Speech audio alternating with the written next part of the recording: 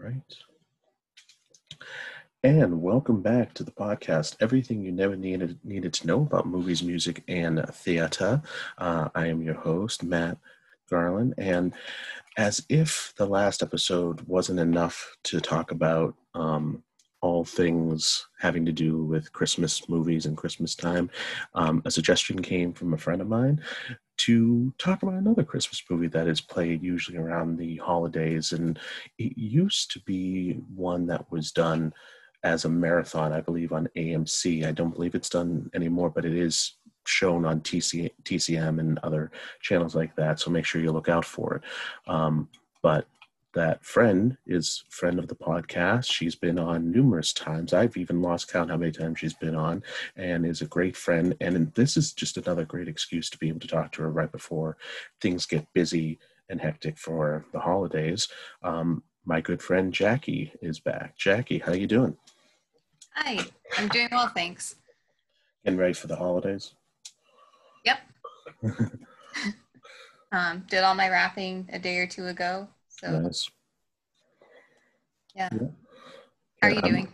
I'm good. I'm happy to say that I actually did all my Christmas wrapping this past day. I had off from work, so I did Christmas wrapping, and while I did, I watched this movie we're going to talk about. Nice. I watched it a week or so ago. Nice. So this movie is, again, Jackie suggested it, and it made perfect sense to me. In terms of other Christmas movies that people were waiting for me to talk about, I'll get to them. This podcast is in its infancy. We're only in our first year, so next couple of years we'll talk about different things, and Jackie will be back to talk about those as well. But tonight we're going to talk about an old favorite, It's a Wonderful Life. So the Frank Capra, Jimmy Stewart classic, bona fide classic, and one of my favorites, one of my pure favorites of this movie. The message is so wonderful, and it's so interesting that it's a little dark. It's a little bit of a dark exploration, man versus himself kind of situation, which is one of the things I want to get into, is talk about the protagonist and the hero's adventure, which Jackie has discussed before on the show, but to track it a little bit in this way. And also this plot device of, what eventually becomes of someone looking at a world that, if he didn't live, is a plot device that has been used multiple times and it has become a staple. But I can't think of another time it was used within this kind of context before It's a Wonderful Life. I mean, it kind of feels like this is an original film. So, Jackie, you chose this. You reached out to me to talk about it. Tell me what about this movie touches you so and speaks to you. Sure. So yeah, this movie has been a favorite of mine. I don't know how many years now. I didn't grow up watching it, but I think probably as like in my late teens, early 20s watched it. And I love there's so many aspects of it that I love. I love the theme of like the value and the impact of the individual, and like the influence that one person can have on the world, on so many different people. Mm-hmm. The storytelling is just like so like tight, and like everything like is in and becomes relevant at some point. I was like, and granted, I was like jotting down notes as I watched it last week, realizing like, oh, like I forgot these details. It's just, yeah, great characters, great writing. Yeah, great themes. And I kept like being impressed by like just specific scenes and like different plot threads out. And yeah, as you said, like you see this kind of device used. I feel like it's almost become kind of a cliche, and I know I've definitely seen it used in like different TV shows, Christmas specials and things like that. I'm pretty sure like they're like spoofing off of this. I think that where most likely. comes Yeah. from. Yeah. Yeah, and I definitely want to get into those specifics too, because obviously I don't really want to plot the movie from beginning to end, but I do want to talk about the nuances and the specifics of this movie, obviously utilizing those notes that you took and I know I took when I watched it recently and kind of looked at it again, which was funny because you'd think a classic like this I watch every year. I don't watch every year. I catch, it's one of those movies that you are surfing sometimes and you catch and you can't help but leave on and watch. The last time I watched it, actually the last time I watched it straight through was 3 years ago, right after I directed um, a radio play version of it for Theater Company of Saugus, which we talked about on our episode inside the Sherwood Studios. Um, and this, I will say, this movie means a lot more to me than I think I've let on in the past. It's a good story. It's a great performances, great characters, great heartwarming.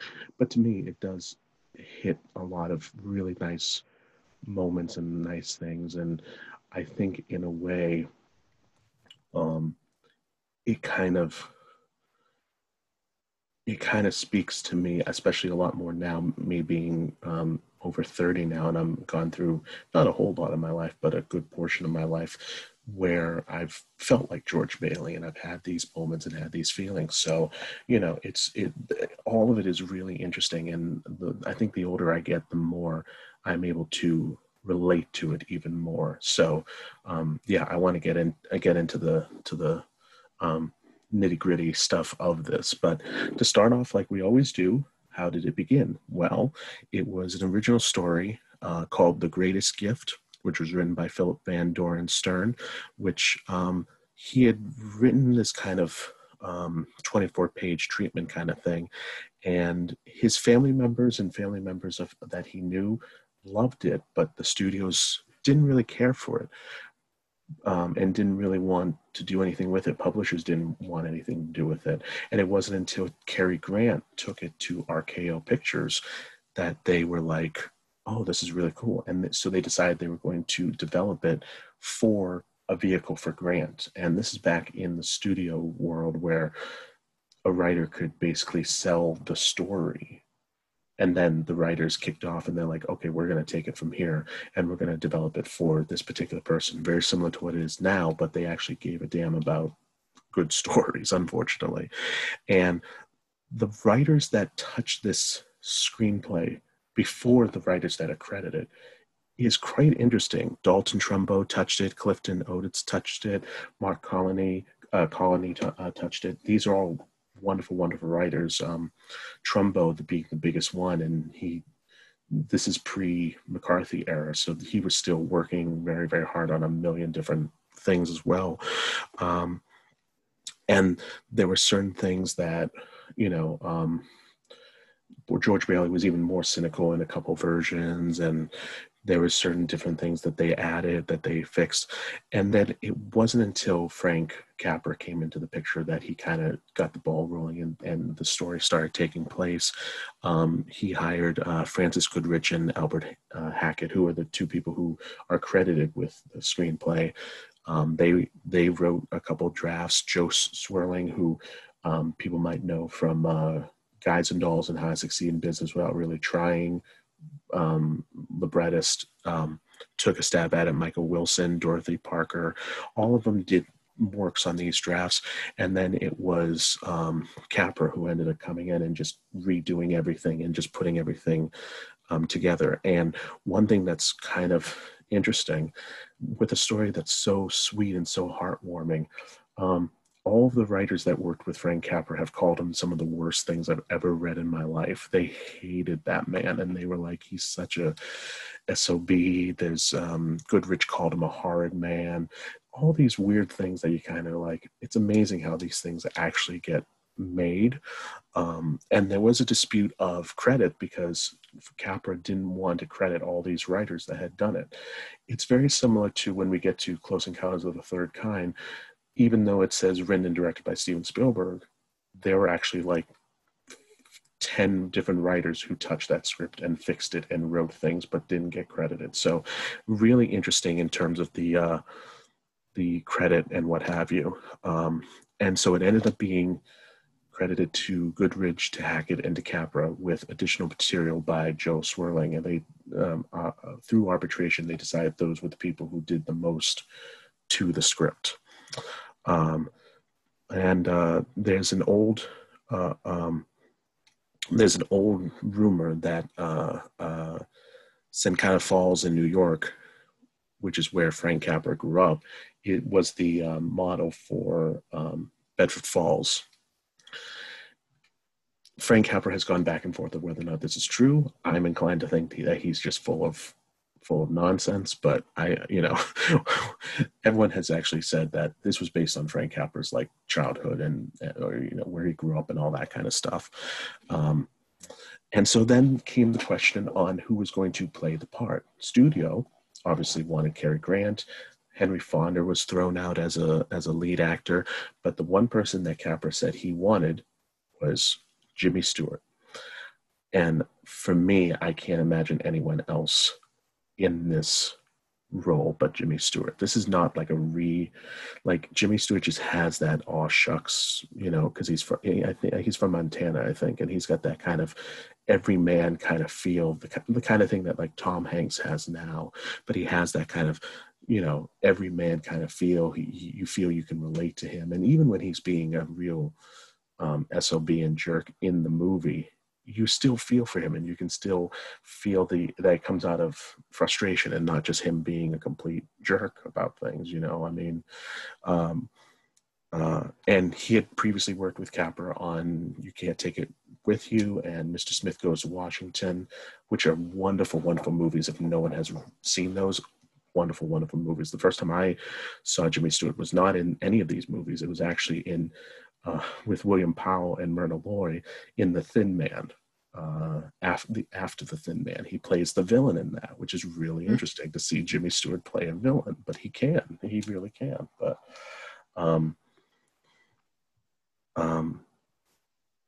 so I just can't see anyone else playing this but Jimmy Stewart. Jackie, what do you obviously I can imagine you love Jimmy Stewart in this role.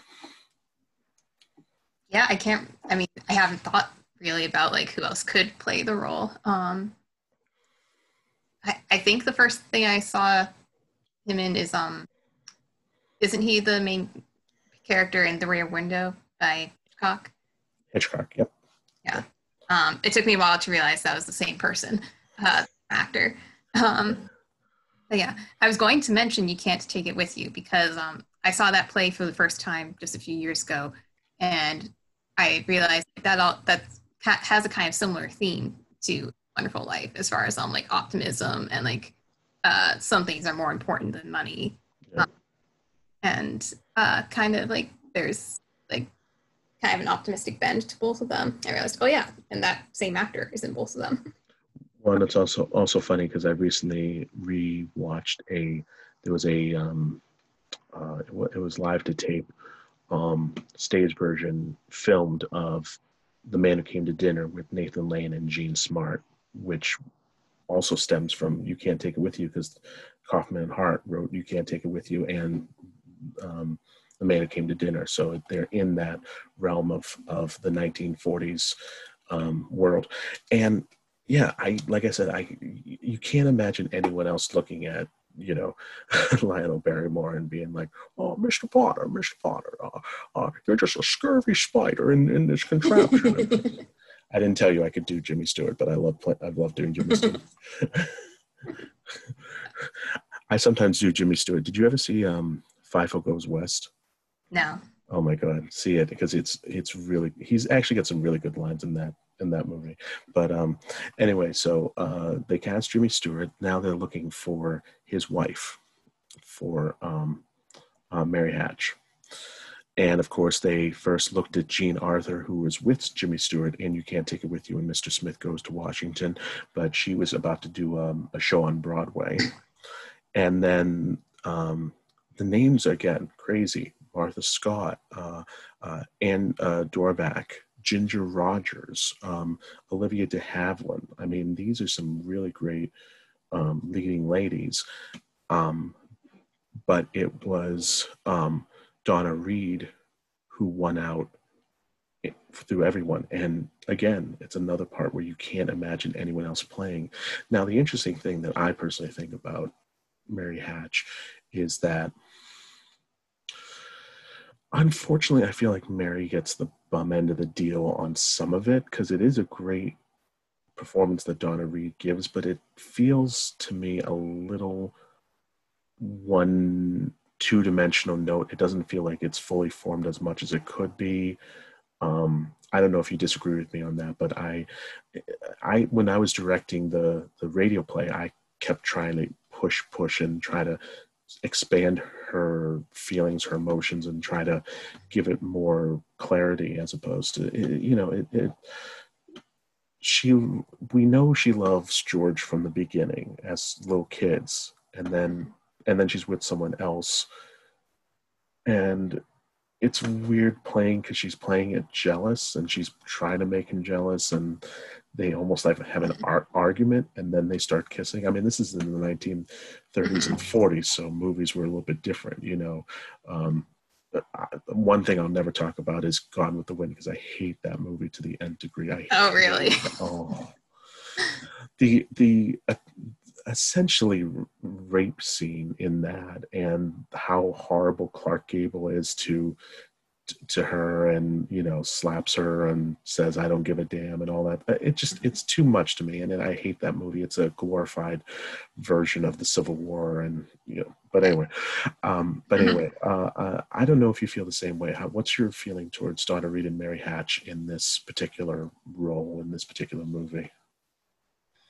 It may have changed on viewings. On my latest viewing, I thought she was a little more complex and a little more fleshed out than I had originally thought. I think the first and maybe second time I saw it, I thought similarly that, yeah, she's just kind of she's just there to be the love interest. She doesn't have much of a personality of her own. Just she's there to come through as the devoted wife and mother. But this time, I was watching her scenes, especially as a teenager and college student, and it's she is she has some spunk and some I don't know if I call it attitude, but she does have a playful side with George. Yeah, I don't like how he comes off in the scene where she's back from college and he's just so belligerent and passive aggressive. Yeah, I just came here to hello or something like that. It's it was a weird dynamic, and it has a weird rise and fall in that scene. Yeah. But I love her during the bank run and then afterwards. Yeah, that's true. Fixing up the old house, and that's I'm sentimental and romantic, so I think that's really sweet. But well, and I also think it's absolutely heartbreaking when they're in, I'll call it Potterville, the Potterville section of it, and he runs up and tries to talk to her, and he's so desperate and she is so scared, and you can feel that she doesn't know him, and that's even more heartbreaking, at the fact that they've set up this whole thing. The one thing I will say is you're absolutely right. They do a very good job of making it, if her purpose, I mean, again, I have to put myself back in the mindset of the 1940s, that women didn't have careers. They basically were housekeepers and mothers and wives, and they didn't, there was nothing. I mean, that's a lot of work on its own, but there wasn't the added respect given to them in the office. And the fact, if they didn't get married, they were a shut-in kind of, I forget, old spinster woman, in a sense. That's what they call her, what Clarence calls her in the Potterville section. So I also have to remind myself, but they do a good job of setting up this household, and the fact that they do love each other. She's willing to be in this old house, and that's one thing also that is kind of lovely in the arc of it, that they introduce this old house, this old rickety house. She they both throw rocks and make wishes, and she won't tell him his wish. But he, of course, being George Bailey, is like, "Oh no, I'm going to tell you my wish. I want to do this and want to do this." And she says, "Well, I'm not going to tell you because it won't come true." And it's Mm. really subtle what they do, because George Bailey's dream of traveling and all that actually never happens, but her dream does. And it's really an interesting factor of what two people in a relationship, that they could want different things, but yet they're able to still live a life and be in love and have a family and all that kind of stuff. Even though, we'll get to the whole the whole arc of George Bailey, but it's just very interesting. And Donna Reed does a great job. And I mean, no wonder they gave her a show after this. Um, and then we go on to Mr. Potter himself. Now, the list of people who were up for this role, or that they considered, is amazing. Edward Arnold, Charles Bickford, Edward Buckingham, Lewis Callagher, Raymond Massey from Abe Lincoln in Illinois. One of, I think, besides Spielberg's Lincoln, one of the greatest Lincoln performances ever. Um, Vincent Price was considered. I don't know if I can see that unless it's Tim Burton directing it. But and Lionel Barrymore got the role, but only because he decided to do it over something else. He was going to do A Christmas Carol, which with Gene Lockhart, the Ooh. classic, and that's how. And he was the one who suggested Reginald Owen to play that role. And it's one of the best Christmas carols I've ever seen. It's one of my favorites, the 1940 Christmas Carol. Gene Lockhart, his wife Kathleen, and Reginald Owen. It's a great, great movie. I don't know if you've seen it, but it's so, Mm. it's the best Am Christmas. I right to assume that Barrymore would have played Scrooge? Yes, yeah, Yeah, because that occurred to me while watching it. Like, this is basically a Scrooge character without a redemption arc. yeah. And it wasn't that he didn't want to play Scrooge. I think he just kind of liked this idea better than to play a Mhm. Scrooge-like character as opposed to the other one. But yeah, he was up for that role and he didn't go. Remind me, I'll send you the link for that one. That's a really good version of A Christmas Carol. Um, but yeah, so Lionel Barrymore, wonderful, wonderful actor, grandfather to Drew Barrymore. I This. wondered. Yes, yes, she is. And in fact, Spielberg even knew that when he hired her for E.T. And I think Oh. asked questions about him because he had been long gone by then. But, you Mm. know, and then what they just did is they just filled in all of these character actors. I mean, if you look at the list of the character actors in this movie, and you look at their credits, these are people who have 60, 70 movies at a time, but you don't know their names, but they're just brilliant, brilliant character actors. A lot of them worked with Capra before in You Can't Take It With You and Mrs. Smith Goes to Washington, and then further on. I mean, it's amazing that these actors who again, you don't know the names, but you're just like, oh, I know that face from a guest star on I Love Lucy or Dick Van Dyke Show or 20 different movies that we grew up with or saw. I mean, I only know Gene Lockhart because I made sure I did remember Gene Lockhart's name. And he was also in Miracle on 34th Street. And Fred Mertz from I Love Lucy was in Miracle on 34th Street. And, there you have a list of people. I mean, the actor list is just absolutely amazing. It's just a little parts of little things here and there. And I did want to talk about this since we're talking about the smaller character actors. There is a urban legend. I don't know if you know about this urban legend. About Bert and Ernie.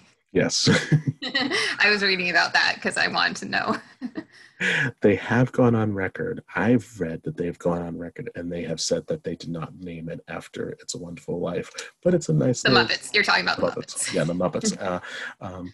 It's a nice little Hmm. thing to think about, but obviously it's not the case. Um, but anyway, so they filmed the movie. Filming was 90 days, which is, it seems quick, but a lot of movies do only do like a 90-day shoot, especially with something like this. I mean, you have to remember it's a black and white movie. There's not really a lot of special effects. I mean, the only thing they really did was snow inside the studios and that type of thing. But and they also changed a couple things while they were doing it. It was a lot of it seemed a little on the fly. It was almost like what happened with Jaws. They were getting pages the day before, and they were like, "This is what we're going to do tomorrow. Here you go. Learn the dialogue, and good luck to you." And so, since we're talking about the filming, I want to talk about specific scenes. What specific ones stick out in your mind in terms of It's a Wonderful Life of being memorable? I have my own, but I want to talk about yours first. I made a list of like scenes that seem almost like stories within the story, because there are like several segments that seem to have their own kind of miniature arc, even though they play a role in the larger overarching story. So like there's the sequence when George Bailey is a kid, like he's maybe like 12 or 13, and he like covers for the druggist, Mr. Gower. Yeah. And then there's the whole the graduation of his brother, and he goes to the graduation party, and the gym floor opens up onto the pool, and that whole sequence, and that's when he's reintroduced to Mary, and that kicks off their relationship, sort of saving the building and loans at that board meeting. Like that whole scene is like almost like a story in itself, even though it was set up in then I mentioned the wedding and the bank run. When that whole scene with like George trying to like rally all of his, I don't fully understand the situation, but I think they're like his customers, and he's like trying to get them to stick together. It's almost like in trying to form and like hold out against or like, no, I don't know the terminology. So you're talking about when so basically it's during the Depression that takes place in, and during the Depression basically they were doing runs on the banks and trying to get their money out of the bank, and what was happening is essentially banks were closing down because they couldn't have enough money to sustain, and because people were trying to take the money out, they were losing. The banks run on people keeping their money in the bank, so that was kind of what was going on. So in a small encapsulation, Potter was buying every building, every organization, and basically making it his own, and the only one that wasn't. Basically what he was doing is he was bailing them all out and saying, I'll give you money, but now you have to pay me back once everything calms down and what have you. And George was saying the opposite, of saying that we can't give our money to Potter because he'll run the town. I want this one establishment to be mine. And what he ends up doing is he doesn't give them their money back. It's basically decided that if they can stay open till the end of business and they still have some money in their hands, then they can build that money back up, and they're not starting from zero. They have at least something in there. And that's why he uses, or Mary suggests he uses the money that they were going to take to the thing and just give their honeymoon. It's their honeymoon savings. And that's, I love that she's one who has the idea to offer it, and then he hands it out, and they're all like figuring out like, okay, what's like the smallest amount that I need, and like there's a spontaneous kiss from the woman who's like so modest about like how much she needs. That there's that scene is basically kind of reversed at the end, because then everyone is giving money to George. Spoiler alert. Well, what's funny about that scene, and something that always gets me, is the very first guy is such an a-hole when it comes to, I want my money, I have exactly amount, and he thinks when George gives him the exact amount that he asked for, all right, this closes my account. He says, no, your account is still open. this is a loan and you're going to pay me back. All right, next, And what's hilarious is that guy, if you notice at the very end, he is actually one of the first people to put money in the basket for George Bailey. Oh, So he does. You're right about the nuances. There's a lot of nuance yeah. moments in everything. There are so many minor characters that just keep coming back, and they may not have like exact arcs, but they end up serving a purpose for the story. And I loved that. I loved how it felt like a real community, because you keep seeing the same faces and they keep interacting, overlapping in each other's lives. Yeah, and you're right about the druggist scene. I mean, that's so heartbreaking that I mean, you do kind of think that the guy is an a-hole, but then you find out why he's not in his right mind. And that the greatest thing is that it's heartbreaking to me when I watch it, that when he realizes what he almost did and the fact that George was willing to stand up to him and do what was right, that he falls to his knees and is just like, I thank you, oh my god, like he like sobbing, and George thinks he's going to hit him again, and just he's saying, I won't tell anyone, I won't tell anyone, I won't tell anyone, and that's not what he's doing, and it's so heartbreaking, but it builds that relationship with Mr. Gower, and then you see what he would have become had George not been that good kid.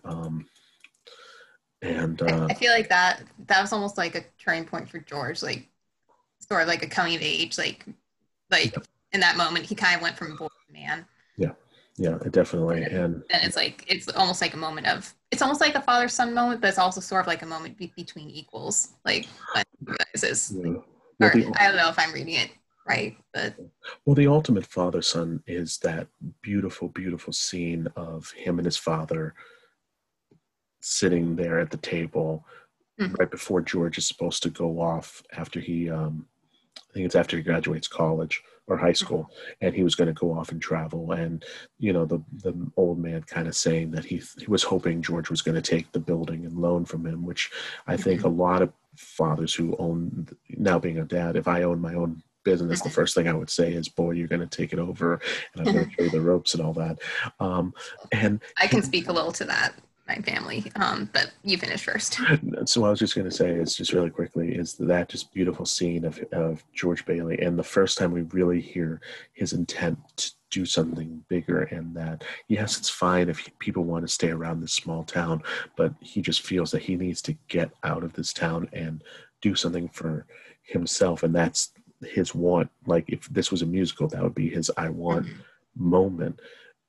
And his father is willing to accept that, and it comes this close to being really sappy, because they never say I love you, because fathers and sons never really said that at that time. He just says, you know what, Pop, you're a great guy. Aww. And and then they have the servant. It's that the only thing I bump on is the servant, the servant in quotes. The fact that she's a black woman, that's the only thing I have on that. I know she's not a slave and she's not supposed to be a slave, but it's still subservient.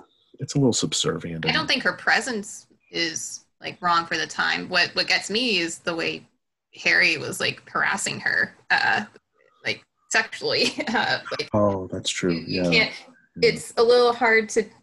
I mean, we don't know what their relationship was like. She may have been like, maybe she helped raise the boys as they were growing up, but like the fact that he's like, and like she like threatens physically in self-defense is like, that's what bothers me about her presence. That's true. Okay. I mean, I think it's fine. Like, it was probably typical for a white family to have a black help. I don't know if they called them the help at that decade. I mean, it makes sense. It makes sense that that movie was called The Help for a reason. So I can imagine that. Okay. You were going to say something about the father-son dynamic and the whole company taking over. Just family businesses. I don't know if you know this. Do you know Bernard's Jewelers in Salem? It's not anymore. Yeah, I knew it. Yeah. My great-grandfather was partners with Bernard. So my great-grandfather Raymond Tetreault Sr. Like partnered with him and like started that business. And my grandfather and his brother ran it. And then like my parents both worked. That's actually how my parents got to know each other when they were teenagers. Okay. They worked at Bernard's, like in the back room. Mm-hmm. And when I was little, I thought that like my siblings and I and my cousins would probably like carry on the business. Unfortunately, they ended up selling it. Yeah. Just like things happened in life, and they couldn't keep it going. Yeah.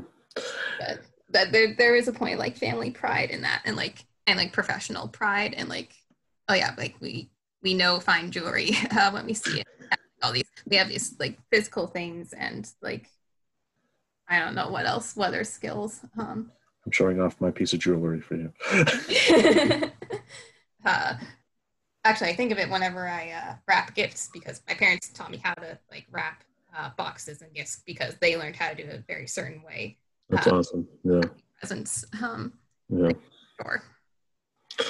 Anyway, that's my little tangent.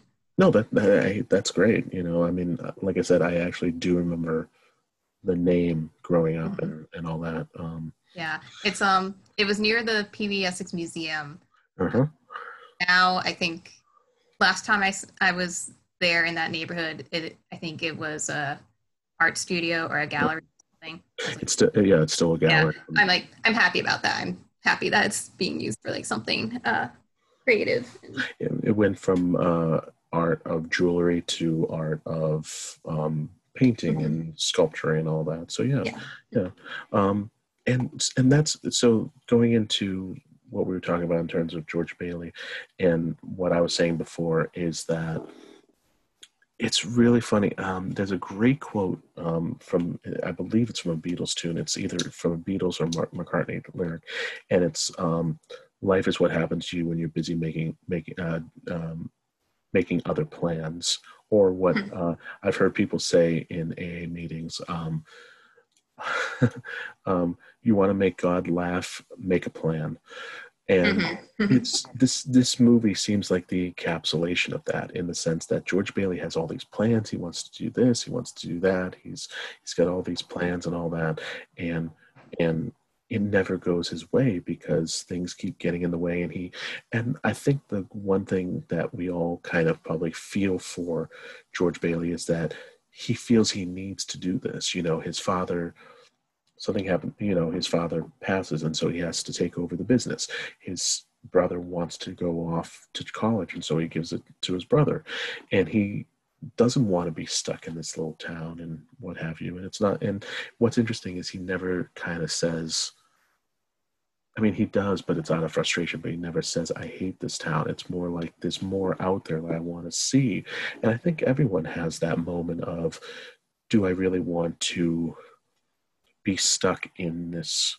You know, everyone talks about how you try to do the best you can of going outside, but at some point in your life, you do live, or you do become living in like a 10-mile radius from where you grew up, kind of thing.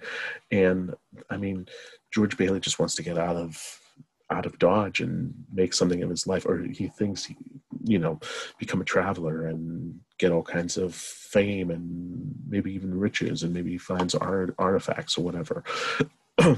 Excuse me. And it's interesting that none of that happens, but I think an even better thing happens, that he actually inadvertently saves the town and becomes almost a savior to the town. And you don't realize what you're doing in the middle of things. A lot of times you make a decision here, decision there, decision there, decision here, and you don't know how they're all going to end up. Me personally, I always thought if I wasn't married by the time I was 30, I was actually going to move to New York when I turned 30 and go to Broadway and try to make that work, either, you know, one way or the other. And what I found out literally when I turned 29, not only was I married, but I also began to have this theater career. And I was like, well, I kind of like it here. I don't need to go elsewhere. I have colleagues I love to work with. I have friends I love to hang out with, and theaters I love to work with, yourself included, Jackie. And I couldn't imagine like now giving all that up just to for a chance or whatever. And so I had my own George Bailey moment. I've had many George Bailey moments. As I said before, I am a recovering alcoholic. So I've had moments where I've imagined what it might be like if I was not around. And everyone goes through that. So this entire movie, even though I think George Bailey I think he ends up being like in his 30s or late 30s, early 40s by the time the movie's over. He does go through a kind of like coming of age. The entire thing is a coming of age story of him finding his true meaning in life and his real purpose in life. And the twists and turns that he goes through are quite amazing. And I wanted to also hear from you, Jackie, because you have done research and read books about a hero's journey. And the how classic stories feed into modern stories. This isn't modern. This was made in the 40s, but there still seems to be that same kind of like, hero's journey into adulthood, hero's journey fighting against the evil oppressor, Potter and what have you. Is there any kind of like anything that you have studied in terms of what you've read that kind of fits the mold into this story that, into It's a Wonderful Life? I actually hadn't thought of it in terms of that framework. So to clarify, most of what I know about the hero's journey and the heroine's journey, which is slightly different, is I've learned from listening to Star Wars podcasts. I did buy the book, like by Joseph Campbell. I haven't read it yet. I have Maureen Murdoch's book, The Heroine's Journey. Haven't read it all yet. But now that I think about it, I guess I can see pieces because you have the the boon of success, which is like a first victory or a minor victory, and it like gives the illusion of success, but then that success doesn't last, or there is a setback later on. Mm. And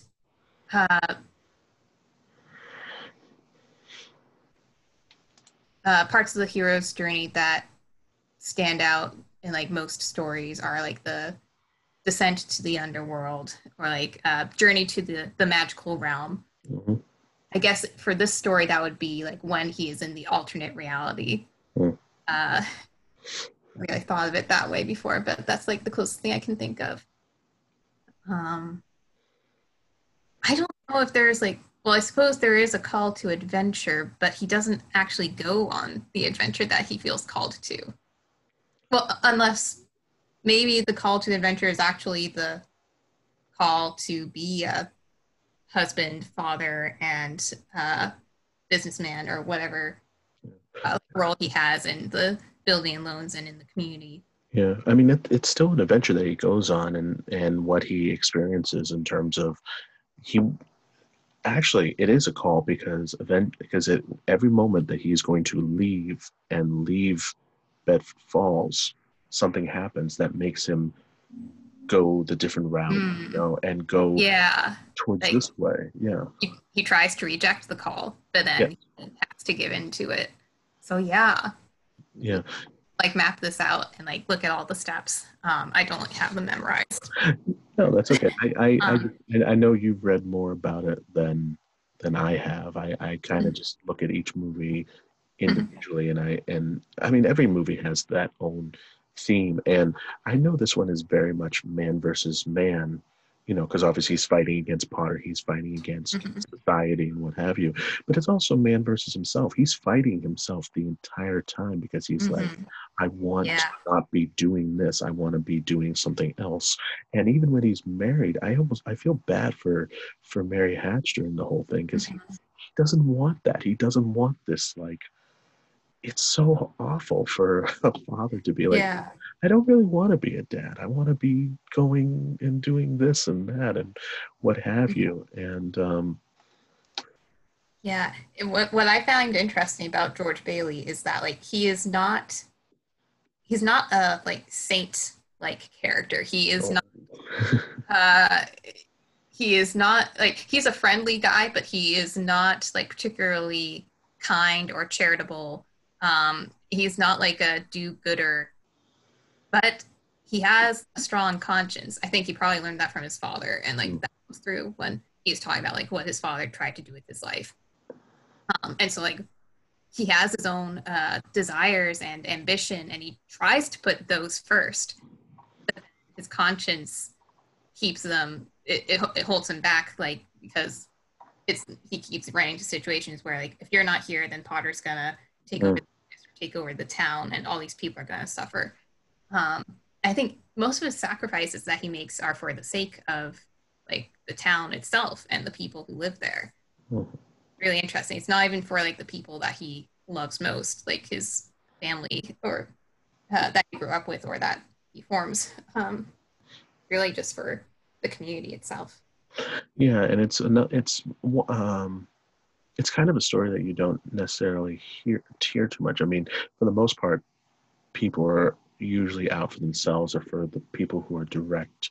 Like if there was an adversary, you'd fight against the adversary so that you can protect, let's say, your brother or something, or I would protect Megan or you or what have you. But there's never once where, and there's not a lot of options, a lot of situations where a character, I mean, you can say the hero in the classic sense, Zorro, Batman, all those kinds of heroes are fighting for the community because they want Mm-hmm. good to triumph over evil. And I mean, there's a lot of subtlety and a lot of nuances, but it's essentially a good versus evil story. And it's a reluctant hero, a hero who does not want to be hero, but he's forced to because, like you said, of the good conscience, of the fact that he is a good and right person, and he feels value. And it's also a kind of a very interesting father son story, because I feel like even though you only see the father at the very beginning, his memory and his thing is clouding George and pushing George to keep doing what he's doing. Mm-hmm. Um, so much so that, isn't there a line during either Potterland or before George runs off after the big argument with Mary that his father's name is brought up or something, and it's kind of one of those classic, like, you've disappointed your father and that's what forces him. I feel like that's somewhere in I don't there. remember that. Yeah, I don't know, but I'm I not feel, sure. but I feel like that's part of it. That's why he's so Yeah. angry with himself, is that he has lashed out to his family. I mean, that scene of him yelling at his entire family, um, not I'm not going to say I didn't experience that in the sense of my childhood, but it's scary and it's heartbreaking, and it's Mm-hmm. also the fact that he also realizes that he went too far and he's taking his frustrations out on the people who care about him, and that he's done, and it's heartbreaking. And it's also heartbreaking the fact that he even contemplates suicide and that type of thing. And the biggest thing that I will also say is that, and I'll say it again at the end to promote things, but if anyone anywhere is feeling those kinds of feelings, that they feel like they have to take their own life, please, please, please, there are hotlines to call, there are places there's help out there. And I mean, George Bailey gets the help from an angel. Not everyone can be so lucky, but everyone should be so lucky to get help from an angel. And we haven't talked about Clarence yet. Yeah. We're talking about all this stuff on the physical realm, the like normal world, but he gets some supernatural intervention in his journey. Uh, Clarence is sort of like, I suppose, yeah, I don't know if you'd consider him the mentor in the archetypal sense, or like the god or goddess that you meet. Not goddess, probably. He's not. Well, he is a little effeminate, but I don't think he represents the feminine. Sorry, I'm like yeah. There's this whole. Well, I love that it's set up from the beginning. Like, uh, you hear the voices of all these characters that we will meet later on, and they're all paying for George. And then we see the direct response to that. These angels are talking, and uh, it's a great device for telling George's life story. Mm. Um, to like show like how he came to this point because it's really been building up throughout his whole life. Yeah. I think even though Clarence doesn't know like what to say, like what the process is in the sense of like, um, they say he doesn't have his wings yet. He's still, all this kind of stuff. Like he's a junior saint or whatever they classify him as. Angel second class. Thank you.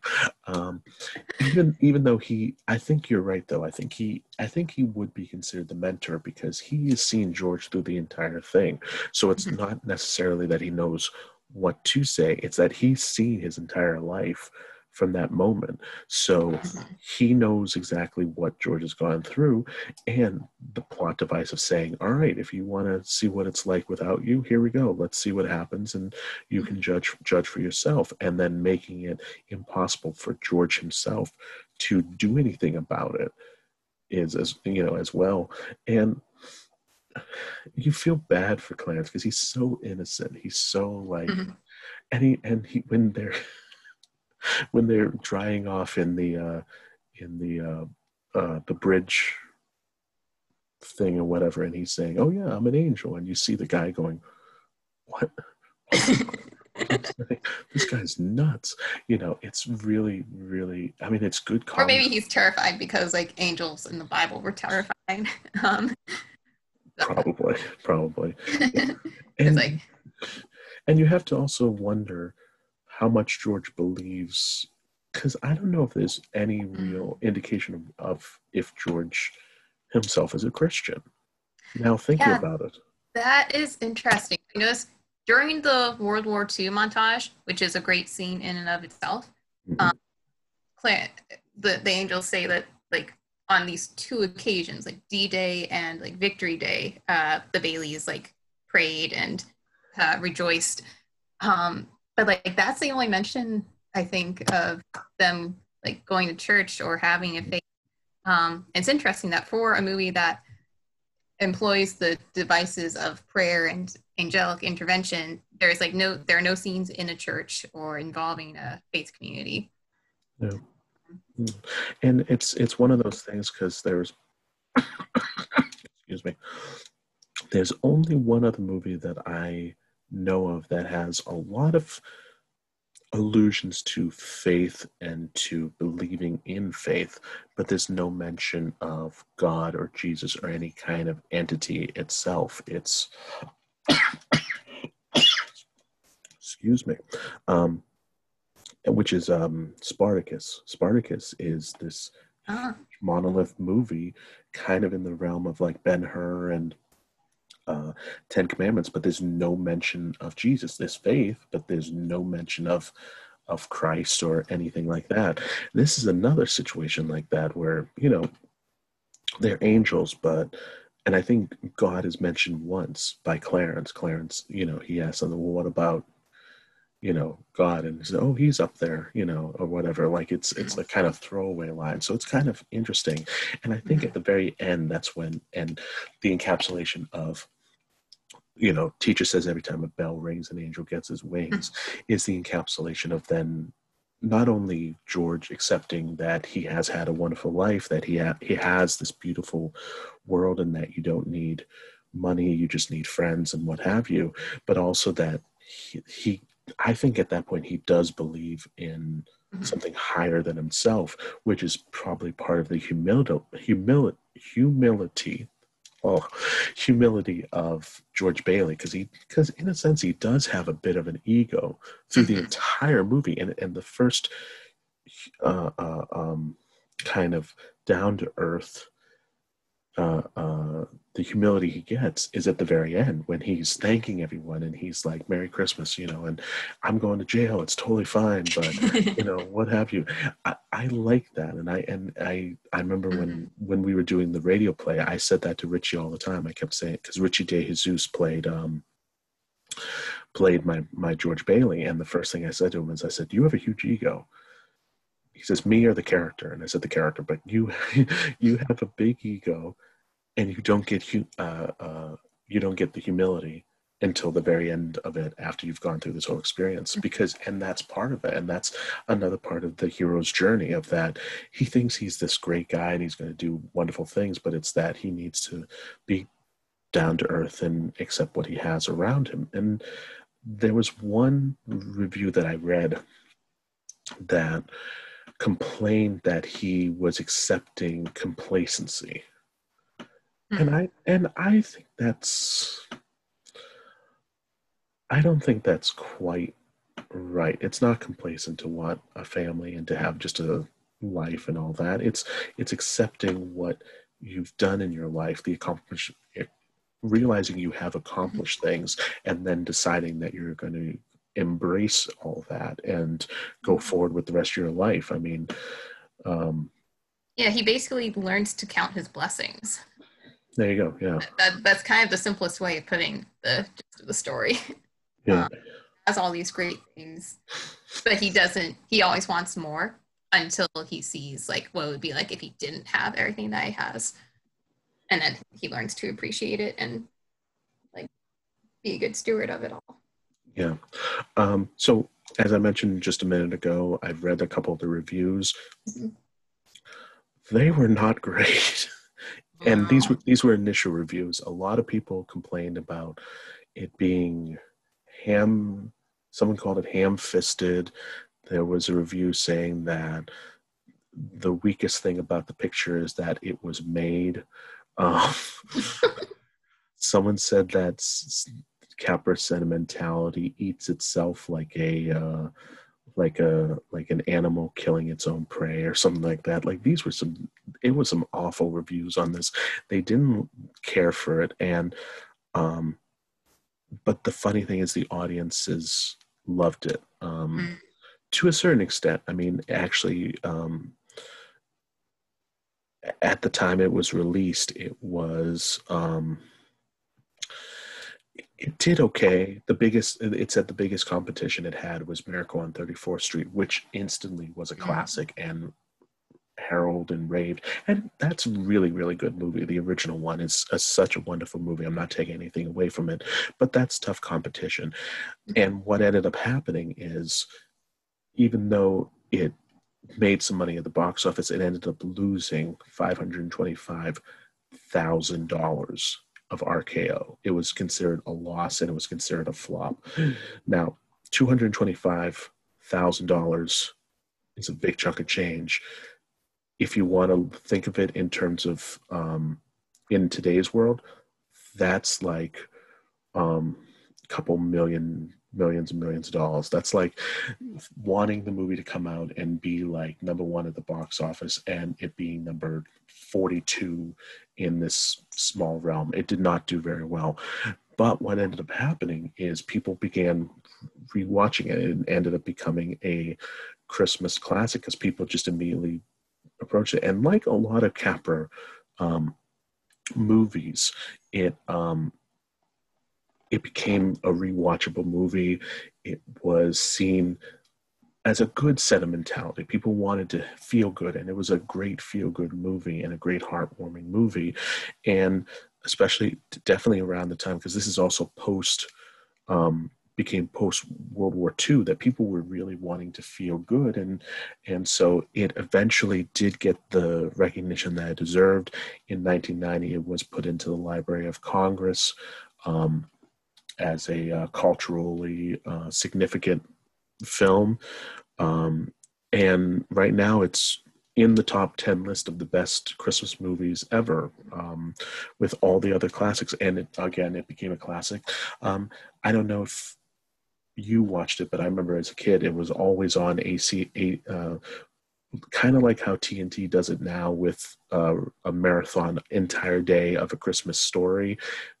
It's a Wonderful Life was over on AMC, and they would run that for actually 48 hours, because I remember turning to it and it's still going. And, and sometimes they actually showed it with no commercials in between. It was like the full hour and a half movie, then they do a commercial, and then they'd start the next showing. So, I have to give it to them at least.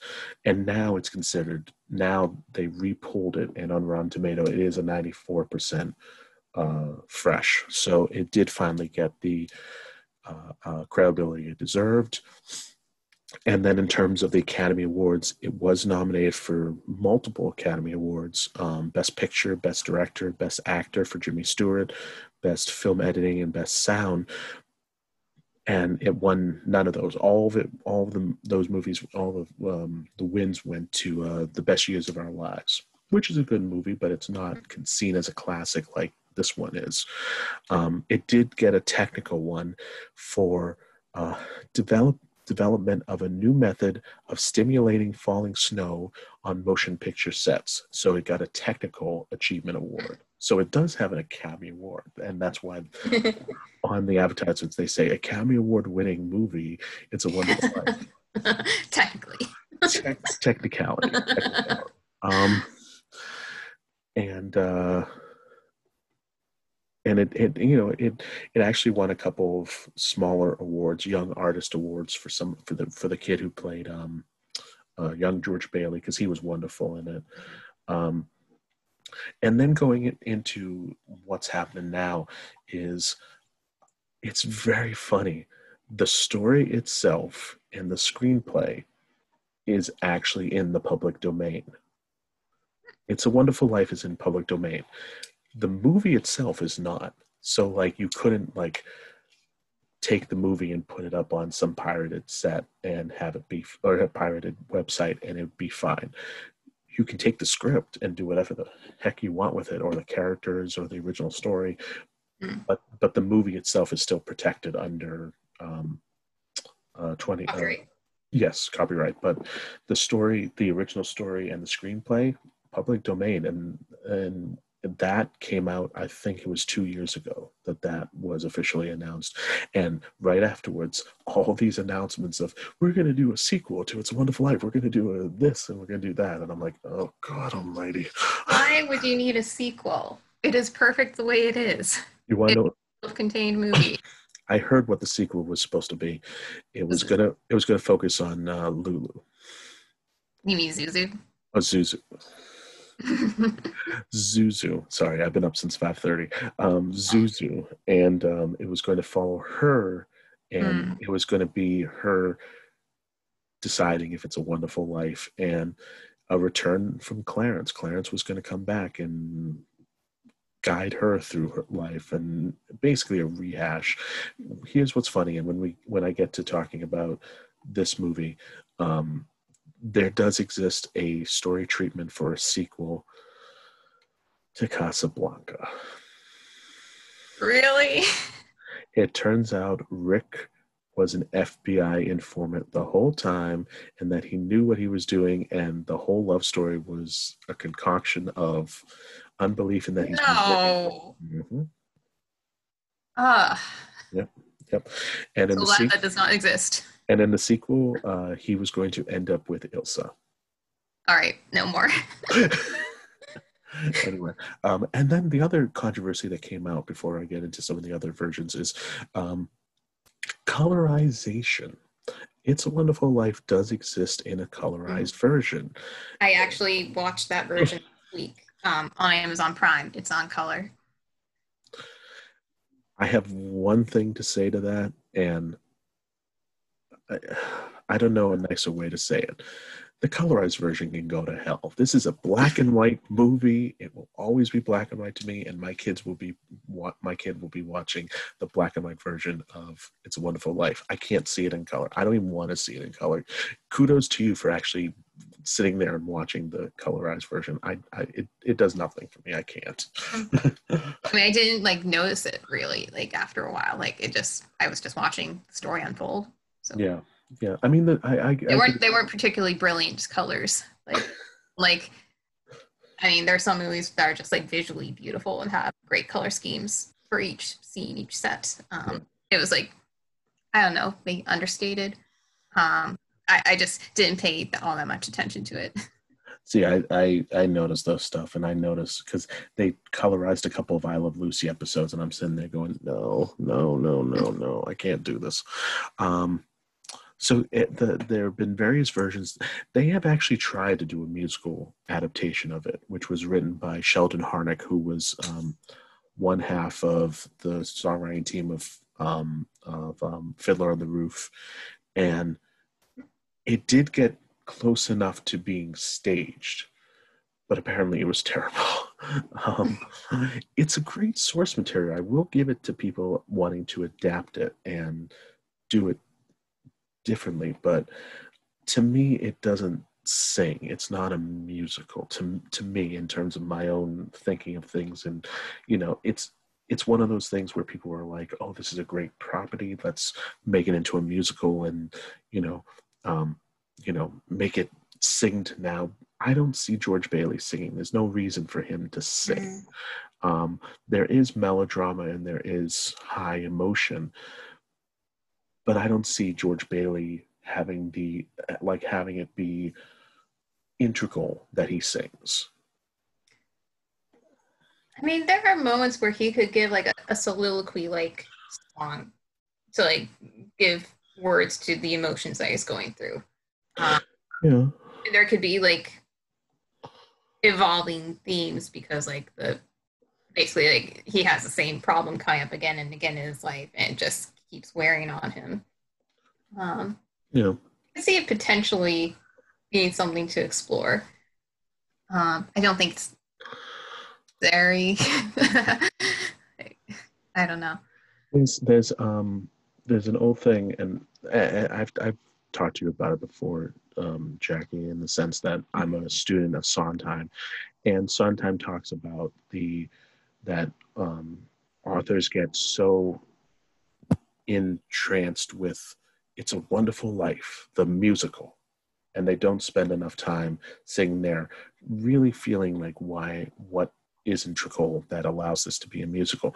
And if it's something that music doesn't heighten the story and make it into a different medium, doesn't make it into anything, then all you're doing is gilding the lilies and just you're not making it better, you're not making it more interesting. And that's the problem I have with certain, like Elf the musical or A Christmas Story the musical, or even that Grinch version that was just done recently. The Grinch doesn't sing. There's no reason for the Grinch to sing. It's the same argument I have with Shrek, that there's no reason. Bring that up all the time. I knew you were going to say that. There's no reason for these characters to sing. Yes, we talked about George's I want moment of I want to get out of here, I want to do something great. But there's nothing, he doesn't achieve it, so there's nothing to that I want, because an I want song, you watch the character through the entire life. If you made a song like I want my life to matter, that would be work it, but not like I want to see the world, I want to see this, I want to have things on my suitcase and all that. Hey, if you can do it, more power to you, but I have other adaptations personally I want to do that I don't feel like I want to do It's a Wonderful Life. The one thing I will also say is that another movie stole very happily from It's a Wonderful Life, which is a movie called Click. Adam Sandler stole from Frank Capra. What's it called? Sorry? Click. Click. Yeah. It's the movie where Adam Sandler gets a remote control and can fast forward and rewind his life and all that stuff. And he says it's a lovingly rip-off version of It's a Wonderful Life. I did find the synopsis of the sequel that they want to do. So it follows the angel. Oh my God.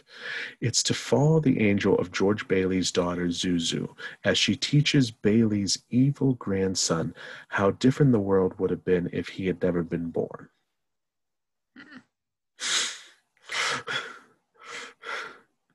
They announced it right after the original movie went into public domain. As of right now, the developmental plans have gone nowhere.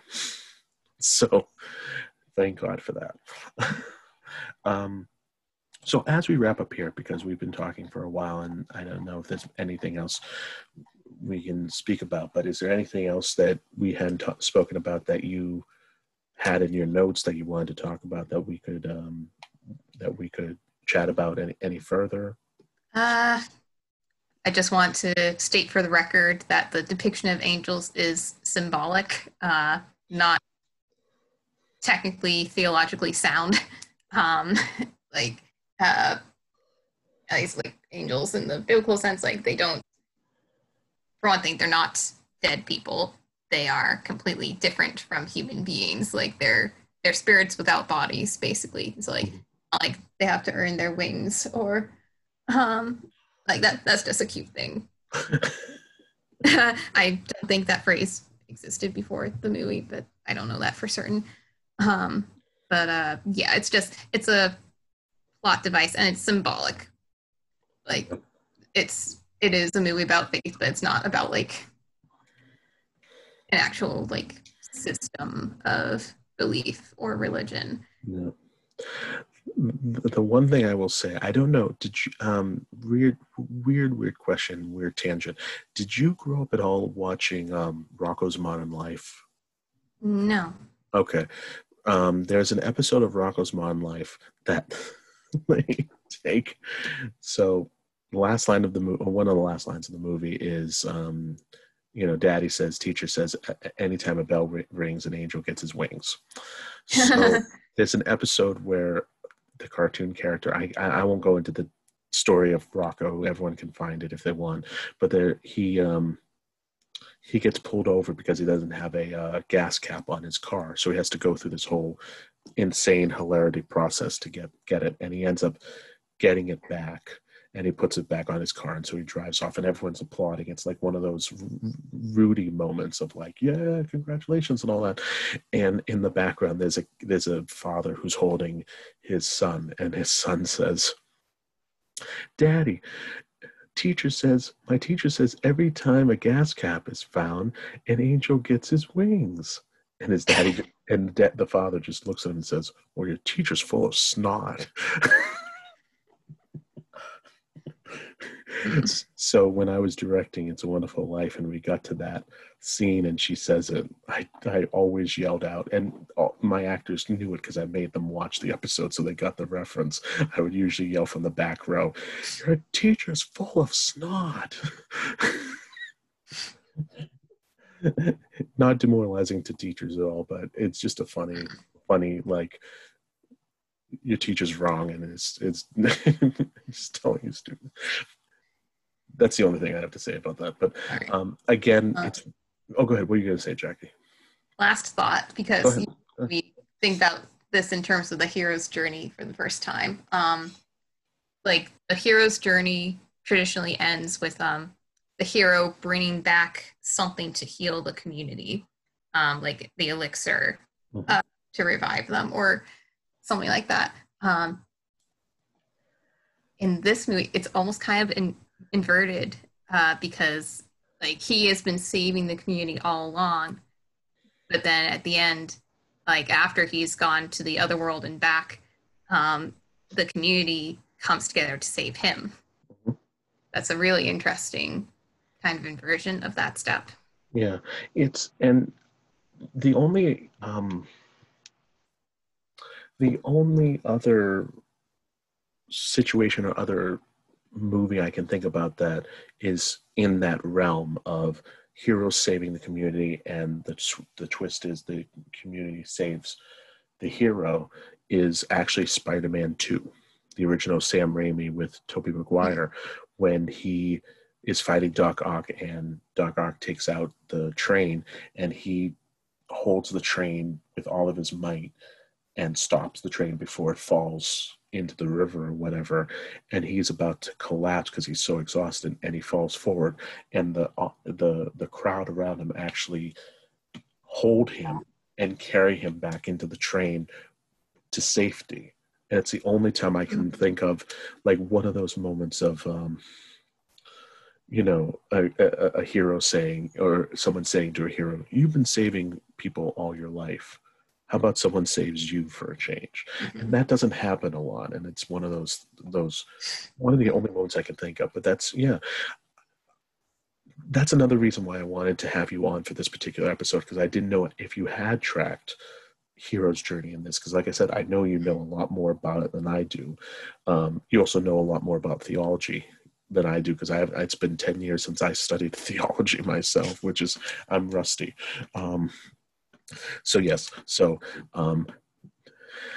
anyone who thinks an angel's going to come down and get his wings by helping you, that's not how it works. You do have guardians, but you don't have angels.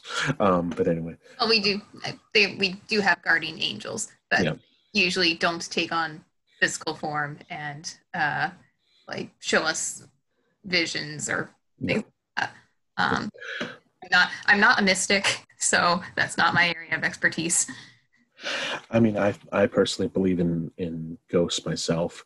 So, and I believe in weird things have happened to me that I can't explain, and signs have been given. So, if those are works of angels or the big man himself, I'm gonna take it one way or the other. Anyway he wants to give me the message of what I should be doing, I will happily receive it. Amen to that. Exactly. So that's our episode. Please watch this movie. It's a great movie. Even more so than just even Jackie and I have talked about. There's more stuff in it. There's some funny stuff in there. There's some great lines, especially with Uncle Billy, who we didn't really talk about, but he's just a funny character in between, and funny bits with all the characters. Even Potter has one or two couple like funny moments and bits and the type of thing when he's trying to kowtow to George to get him to come over to the dark side. The seduction scene, and also you can also enjoy wonderful moments of It's a Wonderful Life in both Home Alone movies, but in different languages, because apparently, because they go to France in the first movie and it's in French. There's a part of it that's in French. I think it's when George Bailey is yelling at Potter for the last time. And then when they go to Florida in the second one, for some reason it's in Spanish. So there are different, so it does come up in other movies. But please watch it. It's a great movie, especially around this time. I mean, it's the 22nd, so Christmas is coming around soon. I've watched it this season. I'll probably watch it again, because why not? But it's a wonderful, wonderful movie. It has dark moments. There's some really dark moments, and moments that probably wouldn't have been in, like the whole hitting the kid scene. I don't think they would do that now. That was kind of normal for the time, I think. Yeah. Well, even when I was growing up, to get a smack in the face, that wasn't abnormal, but at that time. But things have changed. But it's a great movie, wonderful performances all around. Jimmy Stewart's one of his best movies of all time, and some great lines, some great things and great writing. So, but Jackie, thank you so much, not only for coming on to the show, but also suggesting this movie. It was a great thing. I hadn't even thought of it. So this was all spearheaded by Ms. Jackie over here. So, but you're welcome. I hope next year we can do the Nativity Story. Yes, I know we had initially talked about that, and I do. It actually is in my queue. I haven't watched it yet, but it is in my queue. I actually own it now. I bought it on Amazon just because it was in the like the $3.99 bin. So I was like, I'm going to watch it. I should have it. Let me buy it, and I'll just watch it at some point. But yeah, Jackie will be back, obviously. And for people who have been, I have been getting a few questions here and there. Jackie will be back for Star Wars. We will be, because we keep teasing Star Wars. I do know how we're going to cover it. We're going to cover it. Don't worry. We just haven't gotten to it yet. But it will be done, and we will be doing the original trilogy, the sequel trilogy, the prequel trilogy. Maybe we'll throw in Solo and Rogue One, and even The Mandalorian coming up, which such a great series if anyone catches it. But if you want to know what's another great series, The Movie Critics. It's a scripted podcast web series, which we just released episode 10. Episode 11 will actually be released tomorrow, and we're coming up to the end of the first season. And I think I officially announced the last episode, but we are officially doing a season 2.